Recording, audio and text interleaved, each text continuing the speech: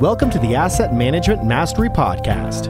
Your hosts, Gary Lipsky and Kyle Mitchell, have more than 50 years of combined experience in operations and management and more than 25 years of real estate investing experience. This show focuses on educating syndicators and apartment owners on how to build systems and manage their properties more efficiently to become a best-in-class operator. 100% straight talk. Let's jump in.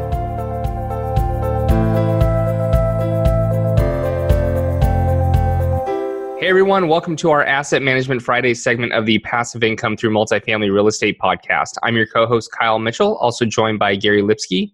Also be sure to check out our Facebook group, Passive Income Through Multifamily Real Estate. All right, today on the show we have Spencer Hilligoss. Welcome and thanks for being on the show. Yeah, thanks so much for having me, Kyle. And thank you, Gary. This is a really great show so far, and I really appreciate the depth you guys go into. Very excited to be here. Awesome. Well, if you can start by telling the listeners a little bit more about yourself and what you currently do. Yeah, happy to. So I currently lead Madison Investing. I'm actually based out here in the Bay Area in Alameda. It's right between Oakland and San Francisco. And so we've actually been in the commercial real estate side now for coming up on about 4 years. But prior to that, I actually grew up in a real estate household. And so my dad was one of the top residential brokers in the country. And I absolutely hated real estate after growing up in that environment. I ran screaming out of that into 13 years of technology. And so across 5 software companies, I was an operations and sales leader for quite a while. And I finally got the bug on multifamily and, finally went full-time just about 4 months ago. So great timing, right? Going right into a black swan triggered event recession. So yeah, multifamily is the lifeblood now. And it's really just a blast every single day. But of course, you still hit some bumps in the road and you get some great learnings along the way. So excited to share some of those today. Well, welcome, Spencer. Let's talk about investor relations. How often do you communicate with your investors and how do you do that? Yeah, I think it takes really 2 different tracks for me. The first one would be, if you're in the middle of a hold period, so we've done now 18 different projects. And of all those projects, I would say monthly has now become an expectation. Quarterly, of course, is like a traditional and actually effective cadence to communicate to investors, in the LP group for any deal. So you want to send out minimum quarterly. We strive for monthly updates. And you're talking about occupancy rates. You're talking about the trends for economic and physical vacancy. And you're talking about if there's a value add. All of the deals we have done have been value add. And so how are you doing on those renovations? And so we do a monthly update for the vast majority of our projects. Now, there have been a couple, we've done mostly single asset transactions. We've done one fund. And I would say a key distinction between funds and single assets is that on the fund, it tends to be a little trickier to nail down a really specific set of timelines. And even getting into some of the operations can just confuse the LP crowd. As a passive investor first and kind of a co-sponsor GP second, I would just say, I really love to be understood. I'm not trying to sound smart. And I take that from a mentor that I actually had in my corporate career. And it just stuck with me for a very long time, guys. So it was like, is it more important to sound smart or is it more important to be understood? And so I try to really go above and beyond and communicate with both authenticity as well as just keeping it clean and simple on the monthly updates. I will say on the informal side, everyone's going to do this differently. And this is the second track I was going to mention. It just takes text messages and real phone calls. Going beyond a transactional business relationship. Everyone talks about in business and particularly in real estate, how so much of this is about relationships. And it truly is. But going beyond that, do you actually take the time outside the scope of the deal to go and just ask, how are people doing? How is their family? Are the kids doing okay? Now more than ever, amongst all of this stuff going on in the world right now, people want to know that others are there to listen to them and to empathize with them. And so I know I don't want to get too touchy-feely for this crowd. We're talking about asset management, but I do think that there's a human element to that as well. Absolutely. That's really good advice. In your communication to your investors, do you include rent rolls or financial reports, or you kind of just stay away from them and just give them some data points? Yeah. I think a picture speaks 1,000 words. And so whenever possible, if there is a really great single shot or a series of photos you can put in Dropbox or Google Drive. If you just remodeled a unit, it's a first look at the new style of an interior renovation. You got to show that. That's huge. Even something as simple as new signage, maybe a new leasing office, amenities, work on the amenities, all that stuff really, really resonates. And I think that putting that in matters a lot. You already nailed it on the reporting. every quarter, what we strive to do at a minimum is send out, rent roll, make sure people understand who's living there, who's paying. Also make sure that people get a profit and loss statement so they can understand the economics behind it. I will say that what's fascinating, though, is when you share that type of insight, there's such a mixed bag of how people actually look at that stuff. I would say that, I don't know what you guys experience, but across our whole portfolio, I would say maybe 20 to 30% max of the people who receive those reports actually dig into them. But if you don't send them out, that 20 to 30% will absolutely feel like they're getting shortchanged. And for all the right reasons, they should. I take a look at those reports when I'm purely an LP on a transaction and I want to know kind of what's going on. Yeah, I'll take a look at it because I enjoy that stuff. But for the rest of them, they're truly trying to be passive. But so they want to see the highlights. Do you want to know when good news is happening? But even more so, they want to know when maybe not so good news is coming through. Maybe there's an issue with deferred maintenance that was uncovered and you tell them about it 2 to 3 months after that happened. That's not something you want to sit on, right? So it's so critical to make sure that you're forthright. Don't just jump to conclusions and throw out an email that's half-baked, but you do want to bring up the bad news. I think the good news is always fun and easy to share quickly, but you got to share the bad news even more quickly with the right framing and with the right context. Agreed. Good advice. So you've been involved in a lot of deals. Tell me what 2 of the biggest lessons you've learned from working with the investors from the first deal to now having done quite a few. Yeah, I think really qualifying as well as educating heavily upfront is everything. And I say that coming from a place of, I'll give you a very specific example. We had an investor who really wanted to go into a deal with us last year. He's actually based down more in your neck of the woods, Gary. So he's in SoCal, and he had invested in other deals. He's actually a real estate agent by trade. And, we had a great relationship. But in our third discussion, going into this one deal, and he was hot and heavy, he was ready, his capital was ready, he had looked through every possible piece of every document. And we get into this final discussion, and what I've learned from my experience that I didn't do early on, but I now do, and I'm so glad I did with this investor, was I was asking him, so if you don't mind me asking, investor, what capital sources are you planning on using for this particular investment? And what that conversation uncovered was that he actually was not on great footing. He had the ability to go and borrow to invest.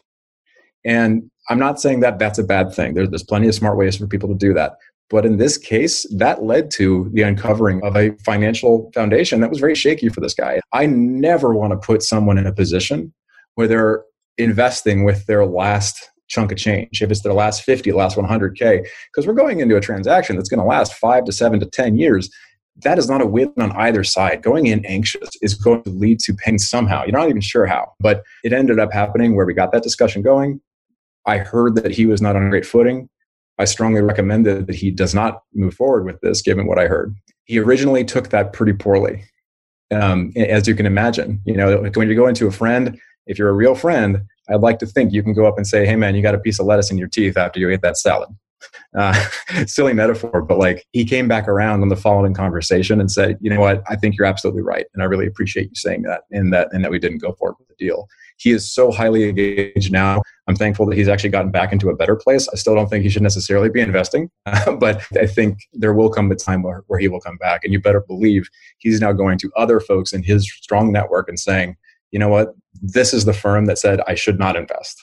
And that goes such an incredibly long way. So, that was one example. I think the second example I'll give you guys, just because we talked more about qualifying up front a little bit, is making assumptions and being careful around, just because you have a sophisticated investor, and I don't want to get wrapped around the axle here differentiating between accredited and sophisticated. We're just generally talking about a person who is savvy, a person who's invested, pretty substantial amounts of capital into maybe funds on the equities side. If they're big stocks investors, if they're traders, if they've done other types of fund investments, let's say, they know a lot and they are very savvy. They could probably run circles around me in terms of stock investing. So you can make the dangerous assumption, and I have made that dangerous assumption of thinking they really get this stuff.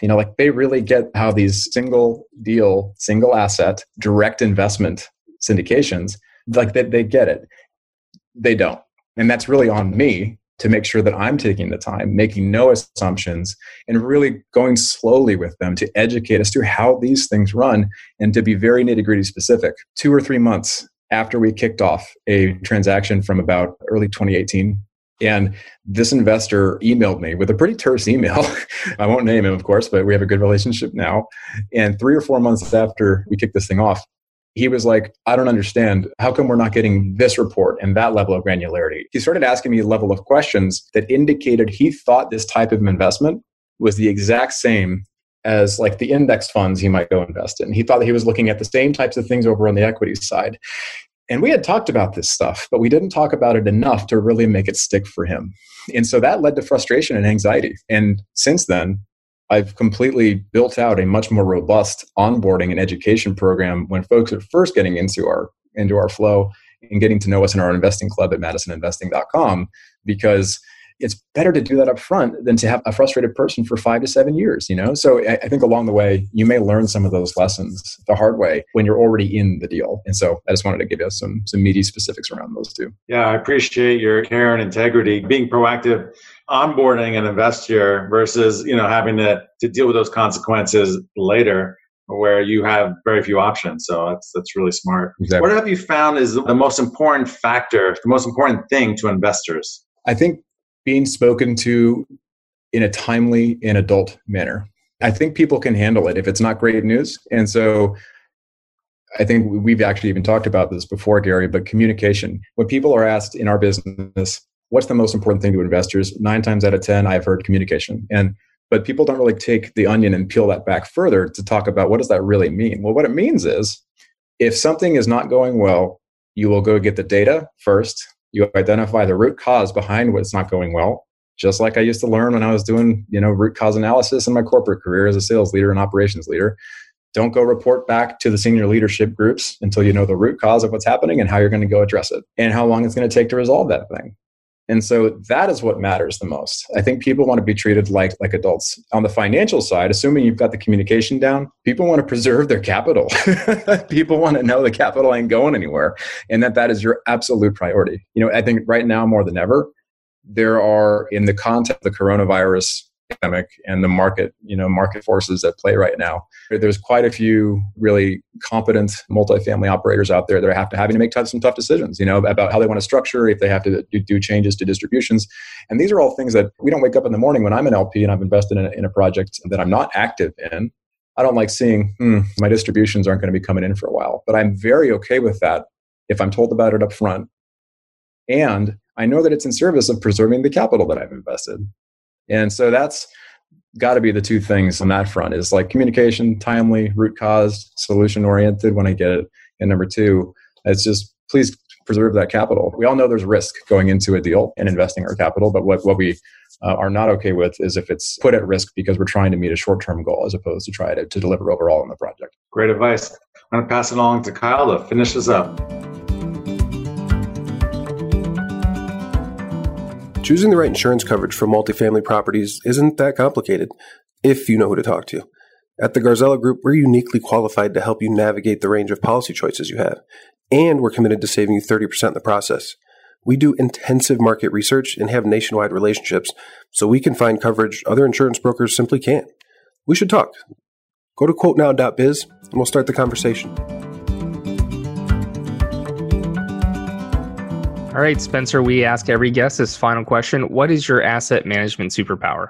It's got to be authenticity and communication. I will get on the phone with people if they have a question at the drop of a hat. And right now, more than ever, I'm having conversations with people daily. And that means that sometimes it's just a friendly catch-up. They want to know I'm still here. And they want to know just because this big event is going on that I'm leaning in. And so I think the ability to be not only myself, but to give real direct answers. And if you don't have a good answer, I will just tell them, hey, you know what? I don't know yet. Yeah, but I'll go find out. Let's get you that answer back. So authenticity wins 100% of the time for me. Fantastic. All right, Spencer. Well, thanks for coming on the show and talking to us about our investor relations. Today, in summary, I learned communicate monthly if possible. Be understood. Don't worry about being smart. And it's all about relationships and real relationships, right? Don't be transactional, but really get to know who your investors are, which I think is a huge deal, not just about the investment itself. So if you can tell listeners where they can find out more about you. Yeah, they can find me on MadisonInvesting.com. They can also follow me on LinkedIn. I'm super active on there and always posting my soapboxy thoughts. So they can find me on either of those places, and I'm always happy to connect. All right, to all of our listeners, thanks for listening in. If you like this episode, please head over to iTunes or Stitcher, give us a like, subscribe, and review so we can continue to grow this audience, and we'll talk to you next week. Thanks for listening. If you enjoyed the show, please go to iTunes and leave a rating and written review to help us grow and reach more listeners. You can also go to the Asset Management Mastery Group on Facebook so you can reach Kyle and Gary and ask your questions that you want them to answer on the show. Subscribe too so you can get the latest episodes. Lastly, to stay updated, go to assetmanagementmastery.com and sign up for the newsletter. If you're interested in partnering with Gary and Kyle, sign up on the contact page so you can talk to them directly. Thanks again for joining us. Be sure to tune in again next week for another episode.